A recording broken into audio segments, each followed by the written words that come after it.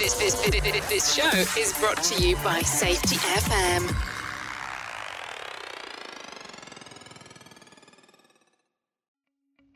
Welcome to Unapologetically Bold, I'm Not Sorry For. If you are a person that is tired of apologizing for being you, the human part of you that sometimes feels like it has to be different at home versus work versus play, the human side that just wants to be hot, humble, open, and transparent about your wants, desires, and uniqueness. If you answered yes, this is for you. Join me, Emily Elrod, as I dive into conversations with amazing guests about what they are not sorry for in creative and loving ways. Let's get started. Hello, everybody. Welcome back to another Unapologetically Bold, I'm Not Sorry For. And I am so excited today to have Jamie with me. Welcome, Jamie. Hey, Emily. It's great to be with you. This is going to be an amazing conversation and so much fun. But before we get started, we do want to just have you introduce yourself. You're pretty well known, especially in the Houston area. But for the people that may just randomly not know who you are, my Australia people that's listening, for them. Yeah. Well, Emily, like you, I'm from the Peach State, great state of Georgia, and grew up there until I went to school at Clemson University in South Carolina. I was a soccer player all my life and played at Clemson, and we were fortunate enough to win a couple of national championships. One of the things with my kids is I'm focused on them understanding what it is they want to do when they leave college, because I never did that. I left college, had no idea, went to work for IBM in Greenville, South Carolina. I spent 3 years there. I mean, it was a good experience, but I clearly it wasn't a calling for me. And I was really looking for a calling, something that I was truly passionate about. And discovered, during a break before going to graduate school that I really wanted to either be a coach or work in a sports business, but athletics needed to be part of my life. So I got an MBA. I coached at Indiana University and worked in the athletic department. And at the end of that, decided, it really is a sports business. I don't think coaching is really for me, although leading is coaching, right? So I couldn't find a job in sports. I'd done tons of informational interviews. So I took a job with Procter & Gamble in brand management. And just like the IBM experience, great organization, I learned a ton, but it wasn't fulfilling for me. I didn't feel like I was living my purpose, and was very fortunate. One of those informational interviews resulted in an opportunity to join Lamar Hunt and his organization to start a team in Major League Soccer that would become known as the Columbus Crew. And they're still around. I spent 5 years there, and then things just seemed to happen to me. I got a call from a headhunter, said she wanted me to interview for the Houston NFL franchise. So I led the start up of the business, second startup, and I spent 20 years there. And as of about 6 days ago, I've decided that 20 years is long enough, and I need to find my next opportunity to do something really special with some great people. I've got 2 kids, Chris and Caroline. Son Chris is at TCU. My daughter's here in high school, still almost done. And my wife, Melissa, we've been married for 22 years. They're kind of the reason to be for me. I love it. And it's so meaningful whenever you do get to walk out in your purpose and finding it and getting to do what you know that you're designed to do on this earth. And I think this actually flows beautifully into what you're not sorry for. So, Jamie, tell the world what you're no longer apologizing for. Well, I came into the sports world without any experience in the industry, 29 years old, really hadn't done much management leadership, and I started at the very top. And it was really difficult. I mean, it was a trial by fire, had to learn by doing, making mistakes, working incredibly hard. But our launch of our team was exceptional. I mean, we had a sold out crowd on day one with about 6 months ramp up. The first season was magical. The 4 seasons were magical. We built the first soccer specific stadium in the United States, built the first training facility for an MLS franchise. And by the time I was done there, I felt like I'd had 16 MBAs and learned at the foot of Lamar Hunt in terms of the sports business, what matters and how do you achieve success with a sports franchise. And so, most people work their way up from ticket sales or sponsorship sales and eventually get this opportunity after a long time. I had the opportunity to pole vault in. And actually, the idea came to me of trying to come in at the top when I was between IBM and going to graduate school. I met a guy just by chance in Arizona, and he said, "Jamie, do you know what you get by putting your nose to the grindstone?" And I said, "No." He said, "You get a shorter nose. You need to get in as high as you can. You may not know everything, but you'll learn. If you're smart and you work hard, you'll fill the gaps. You'll get people around you that balance out your skill set." And that's actually the way that it turned out. Mm-hmm. And I bet he saw a good leader in you, because that, in my opinion, that works if you're a good leader and if you have the people skills and the emotional intelligence to have those conversations. But I think that's so powerful in that one, that somebody saw your greatness, but then on top of that, encouraged you. And then I bet, though, you've had discipline throughout. Well, you cannot not have a discipline and be a national championship for Clemson. Yeah. So how has that helped too? Because what I also see is a lot of people, I see a lot of millennials, and I see that they want to jump. They want to skip steps at times. And what I would love your opinion on, you still were very disciplined, were you not? Or did you feel like you got to skip steps? Well, I skipped steps in the traditional sense, but I spent the time to learn all of what I needed to know in order to lead effectively. And you made a really astute observation about leadership. In my study of leadership, it's almost all about emotional intelligence. When you compare technical skill and IQ to EQ is much, much more important, because the higher you go in any organization, the more you do people and the less you do things. It's about your ability to get results through others. So leadership is really all about the people. Mm-hmm. And I think that's the powerful thing that many people don't see play out. I've talked about this on the show a good bit, but like, people get promoted because they have the good skill sets. But then they get thrown into like this conflict management, and they'll just sweep everything all over under the rug, or they'll try to overcompensate and then get burned out. Yeah. So what advice would you give to people that are on this path to leadership? Because it doesn't have to be conventional. And I would actually argue the better stories come from the conventional paths. Well, I think at the core, number one, a couple of things. First of all, you have to want to lead. Mm-hmm. If you don't want to be a leader, if it's not important to you, it's not going to work. You can't fake it. It's got to be something that you desperately desire to do. Number two, you have to realize that leaders aren't up here. Leaders are down here. They're the ones who are supporting their teammates. They're giving them resources, giving them guidance, knocking obstacles out of the way, creating a process that allows them to deliver their best performances. And you need to allow them to get the sunlight, them to get the recognition and the rewards. The leader you just kind of assume that if my team, you have to buy in that if my team is successful, I'm successful. And all my emails, my people know this, that my tagline is, the kiss of death is to be the genius with 10,000 helpers, instead be the genius with 10,000 geniuses. Yeah. And the beauty that comes with having people that can come in and also fill your gaps. Like, if you have to be good at everything, it is overwhelming. Right. Like, so talk about that for a minute, about people, just bringing people in, looking at like our processes, looking at how we interact with each other, and how can leaders better help fill the gaps and the voids that they sometimes feel like they have to overcompensate with, but they don't have the capacity for. Well, you as a leader, you come with from some place, some piece that you are really good at, and that the trick is, or one of the tricks is, you've got to give up some of that. You can't be doing the blocking and tackling of your functional expertise and be able to oversee a broader platform of the organization.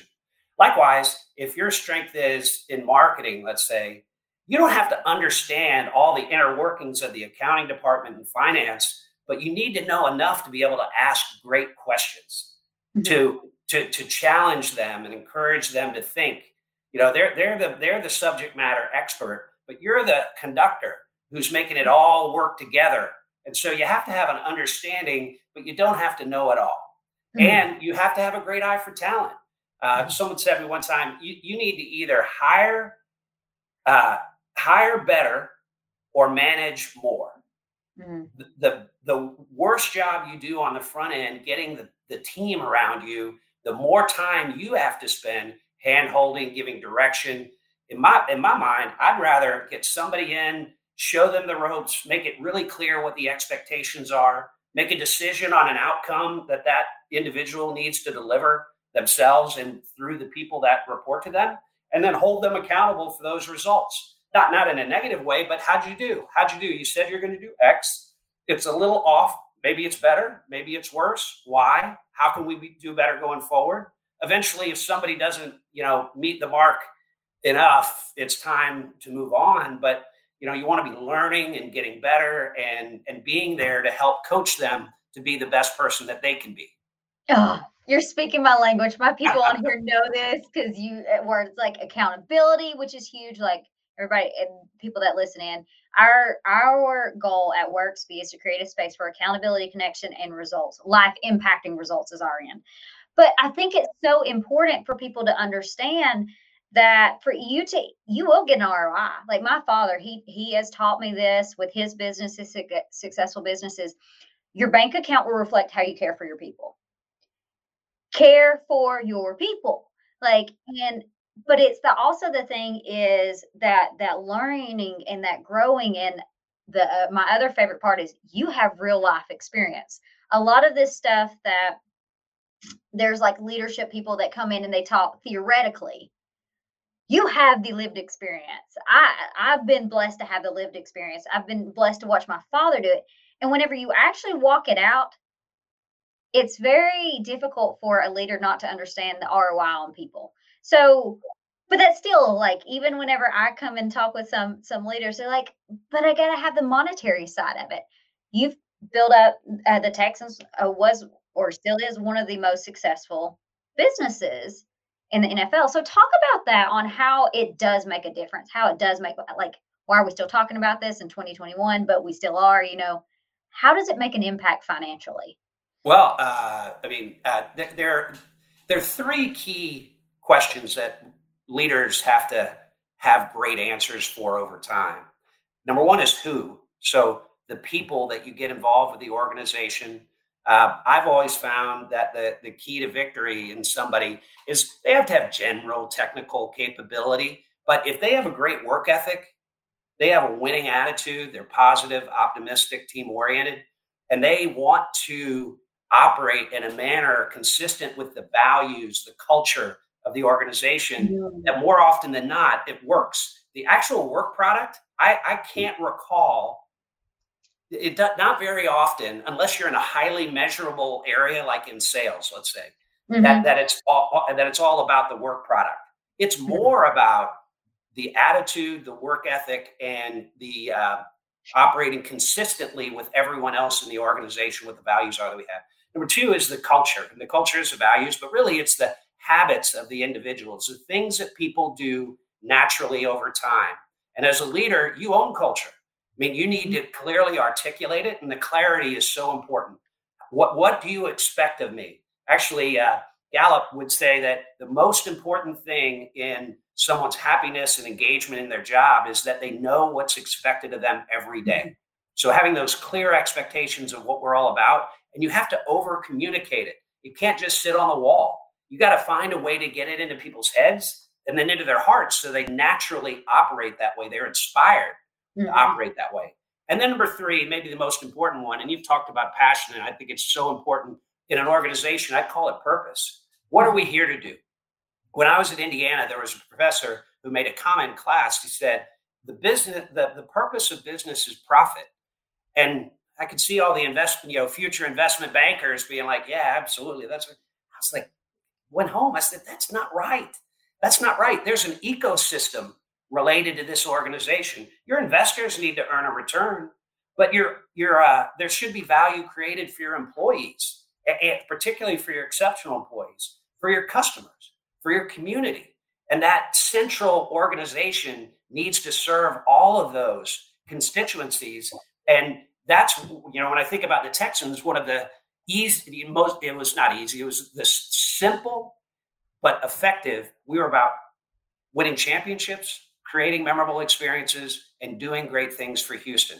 Those are only three things we talked about.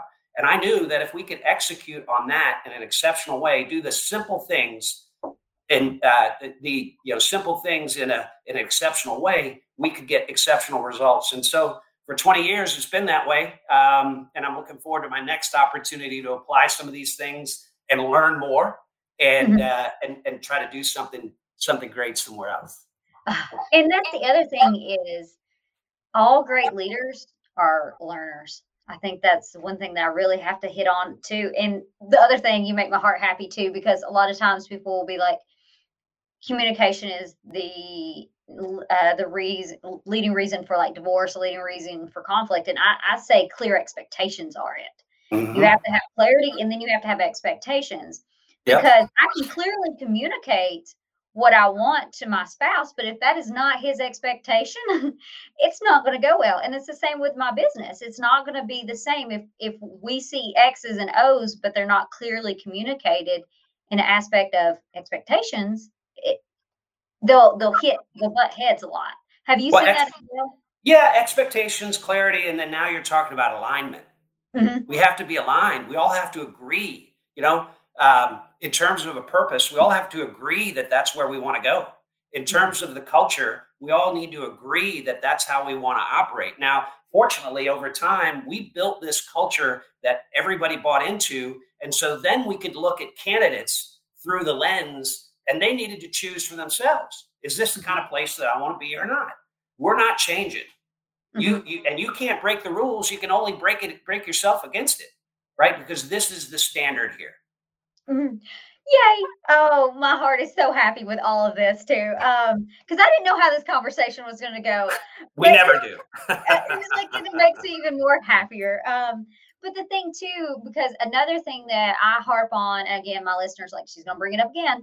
I'm not for like-minded. I'm for like-hearted. And that's in essence, like, you have a value base, because the diversity of thought allows for better growth and innovation in my experience, because like my people, they challenge me, and I'm so grateful for that. But we still have the same mission and the same heart to create a community and create a space, but it's seen differently. So what has been your example, or what's been possibly an example for you that you've seen where how leading through values is not the exact same as we're all yes men? Yeah, that's right. The values are at the core, but you do need, otherwise we're all agreeing all the time. And so, what's the saying that if you and I agree all the time, then one of us is not needed, right? Mm-hmm. You do want people to challenge, you do want people to challenge ideas, help to think more broadly about issues. I've always thought of people's personalities, and I think you can test it, and it winds up this way, but you can actually just I can feel it from people, mm-hmm. that they're green people that are so grounded. I mean, they want to make sure we dot all the I's, cross all the T's before we go and do something. Those are typically, IT people and lawyers and things of that nature. Then you've got red people. They are on fire all the time. They are all pedal, no brake, just let's get something done. Come on, let's get rolling. And then you've got blue people that are all about the individuals. They want everyone to feel comfortable, feel happy, feel safe. Then you got the yellow people, which I'm a yellow, that I'm over the horizon, but don't make me do the blocking and tackling, right? Like, for example, now in this environment, don't make me manage my calendar, right? I'm going to mess that up all day long, but I can come up with a great business idea that nobody has seen and bring it back to the group and have this group of diverse people work through, we work through the green issues, the blue issues, the red issues, the yellow's already solved because of the vision. And so when you can have that variety of people around the table, I think you get get to better outcomes. Oh, I love that. And it makes me think of, we see that we have people that talk about things. There's people that find things. There's people that think about things. There's people that do things. There And you go. That's very similar. yeah. And so but it makes a difference in getting them, like literally for any of my clients. So we make them all come around the table because they help each other. I'm a visionary. I'm always been that. I see the big picture, and I literally tell my team all the time. I'm like, paint my steps for me because I don't like. I know I'm missing something here, Yeah. and but it's the thing though is I know where my gifts are, and I can walk out unapologetically bold in what I know I'm good at. Yeah. It doesn't mean I'm overconfident or I'm cocky with it, but I know where my strengths and my weaknesses are. So when you have a diverse group like that, the key is as a leader, working hard, and this takes intentional effort to facilitate collaboration, to facilitate shared goals, objectives, vision, and building trust so that because there's certain personalities that'll be bold, unapologetically bold, maybe. And there's certain people that if someone comes at them hard, they're going to back off. But everybody's got to feel like when we're around the table, you can disagree without being disagreeable. We can say anything we want as long as we say it the right way. But those norms don't just happen. The leaders got to set that as an expectation and model it themselves. And then Samuel Johnson said, people need to be reminded much more than they need to be instructed.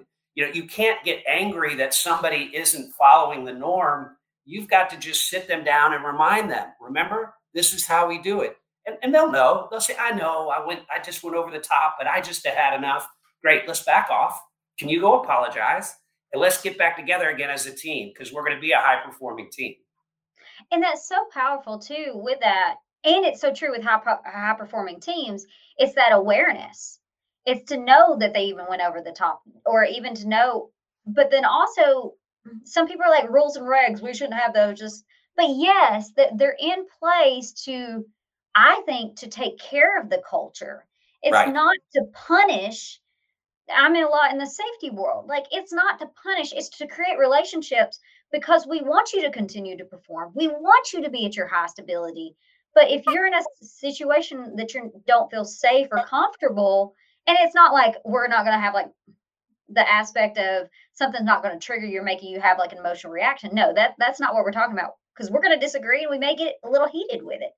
But we're going to still love, respect, and show kindness throughout the ways. And I know you've been in a lot of boardrooms. Right. How have you seen this flow through and being the leader that shows up and is wise in their actions to be able to walk people through difficult conversations? Yeah. Well, I think two skills are incredibly important for a leader. And one is to listen. Listen more than you talk. Listen and process before you opine. And number two is to ask great questions. My line is the question is the answer. The more you ask questions, when you make a statement, you shut people down. Mm-hmm. There's no reaction to a statement. When you ask questions, you invite people in for a conversation. And when I think about organizations, and the Houston Texans is not a big organization. Probably where I go next is not a big organization. So you do have direct connection with all the people in the organization. So you're not distributed throughout the country or the world.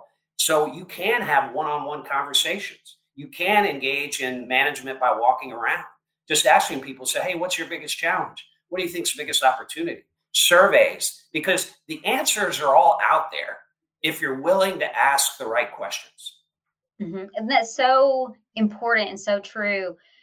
And being willing to have to take in the feedback, because it makes me think one of the clients I worked with, they're all over the world, and we created champion networks. We created ways so that we could all have feedback, and they have like their own little grassroots effort. But one of the things that came back from it was that people were stressed out. 67% of them were stressed out. but the leadership team was not ready to hear it. Mm-hmm. And so they didn't do anything with it for a year and a half. Yeah. And just let it sit. So talk about accepting that feedback with Yeah. leadership. Like, what's your opinion on it? Well, fortunately, I come from a marketing background, consumer behavior. It's all about research. And I've just, one of the principles that I've had, never ask a question unless you're prepared to react to it. And reacting doesn't mean you get what you want. People need to feel like they have a voice. And if they give their voice and they don't get some kind of feedback, they're going to stop giving you their voice because there's no use. But if you have a right to be heard, but you don't have a right to get what you want. And people can accept it. I've given you this feedback. Like, for example, for years, I got feedback that people wanted to do teleworking. And we talk about it as a leadership team, report back, hey, this is one of the things you guys said, but we've come to a decision that we're a highly collaborative organization, and we've just not been able to get our mind wrapped around it. Now, necessity is the mother and father of ingenuity. Right. So during this COVID window, everybody working from home, like, wait a minute, maybe there are some opportunities to do teleworking. And so we'll figure out the right balance going forward. But you absolutely have to respond. Again, when you get that feedback, you have two mindsets that you can approach it with: an acceptance mindset or a growth mindset. The acceptance mindset sits in that boardroom and says, they're not that stressed out. That's no big deal. The growth mindset says, well, let's dig a little deeper into that. What do we think the biggest issues are? What's the low-hanging fruit, maybe? What are the easy things that we can do to relieve some of this pressure? Or we've looked at it and it's way too early to take any steps, or it's too expensive, or we just don't feel like it, or whatever the answer is. Just listen to what people are telling you and then respond, and they can handle it if they don't get what they want. Mm-hmm. And I think that's the beauty, that sometimes I've seen leadership treat employees as if they're children and not giving, or just not wanting to have the feedback or the discussion with them, and thinking that they're going to pitch a fit and everything's going to go awry. Sometimes that does happen, but majority of the time, and it makes the news, is really what I found. And I'm thinking of like Amazon right now, and the union aspect is really. But the thing is that we still have the ability to listen, and majority of people just want to come together. They want to work. They want to not just work for a paycheck, but for a purpose and a meaning. What do you think on that? Well, I think your last point is absolutely right. I mean, every organization, some are easier than others. I'll admit, having worked in a sports franchise, positioning it such that people find tremendous meaning in their daily work is easier for me. But I would argue, and I do in my book, that it may be a little more difficult, but every leader needs to look for what human needs for our employees can we solve by the purpose that we're pursuing. There's a bank here at Amegy. I mean, they don't talk about being banks. They talk about helping people realize their dreams, the business dreams, the family dreams. And when I'm doing that, that feels so much better. There's a story that I tell that three bricklayers, and the guy asked the first one, "What are you doing?" He said, I'm laying bricks. The second one, he says, "What are you doing?" He said, "I'm building a wall." Third one, he says, "I'm building a great cathedral for our community to come together and worship the Lord." What mindset is more inspiring, right? Mm-hmm. And so I just think it's just how you think about your work, and as a leader, reminding people over and over and over that, number one, we are fulfilling our mission, and to a person, you play a big role in this mission. Amen to that one. So I know we're right at the end of our time, and I really could continue this conversation for a good bit, but I do want to take some time. It's a 2-part final question. Yeah. People are apologizing for having an unconventional path to leadership. What would you say to them? Don't let the turkeys get you down. Also there's a Kenny Chesney song called Big Star. And it talks about how this karaoke singer becomes amazing, and her high school girlfriends cut her down. Hey, uh, all she thinks about is where she is and where they are now. And you can't get what you're going unless you've got something that they ain't got. Right? Those are some of the lines in the song. And as I listen to it, I listen to it while I'm running. I'm like, that's right. I may not have gotten here in the conventional way, but I must have something because I've lasted for 25 years and seen tremendous results. It isn't about the path; it's about the results. And that's so important. Um, on not giving up too. Is to push through, having patience, and it's going to be a lot of suck. It doesn't mean like they see you up high and it's like, oh, it's been an amazing road. Like there's probably been a lot of hard times through this that people don't realize. And so that is the one thing that I love is that dedication. It's hard work. It Yeah, is. Emily. Well, Emily, you talked about passion. I mean, we keep coming back to passion. I just hope people have the appropriate definition of passion, because the Latin root word to it is PATI, patty, the willingness to suffer and sacrifice for what you hold dear. You think about Christ. I mean, the passion of Christ that did not look like fun, right? But we mattered so much that that happened, and this is. I mean, this is a totally different scale, of course. But when you take, I mean, there's going to be hard days. It's like when you get married, for better or worse, and all you know for sure is it's going to get worse. And what's going to keep you together is the fact that you are committed to this, and Mhm. you want the bright days so badly that you'll go with the dark days. Mhm. And it's that love, and from a physiology, my people know this, is that, it's oxytocin. It's literally how we're designed, but that I call it the loving grandmother. But it's that part of that passion. It is not just what I say with marriage. It's like the first day of marriage is like that's a dopamine release. That's that rah rah cheerleaders in the stand. Whenever you're having to help your husband be sick and like clean up after him, that's being patient, kind, honest, and understanding. And that's a part of the leadership journey all the way through that I've experienced in not only loving myself, but being able to love and lead others. Yeah, yeah, that's spot on. Well, second part, how can people reach out? You got a new book that released in November, Correct. and I want people to read it. Well, Emily, it's a labor of love. Really, I saw it as a gift to the world. There are all these ideas that I've developed over 25 years that I've seen really consistent success because of these fundamental principles. It's at Amazon. Um, there's also jamieroots.com, and LinkedIn has I've got posts regularly going up. But it's a quick read. What I've heard is it's a fun read. I've heard it's inspiring, particularly for people who are, early in their career, to kind of see a vision of what's possible and how you go about making that happen. I love it. And I'll put links in the show notes below as well. So thank you so much for joining me, Jamie. This has Of been course. just a blessed conversation. And I want to thank all the listeners that will be listening in and watching later. Y'all have an amazing and blessed day. Thank you so much for tuning in to this episode of Unapologetically Bold, I'm Not Sorry For.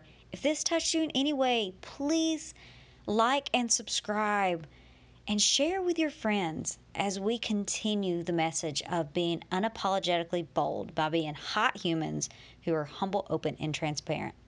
See you next time.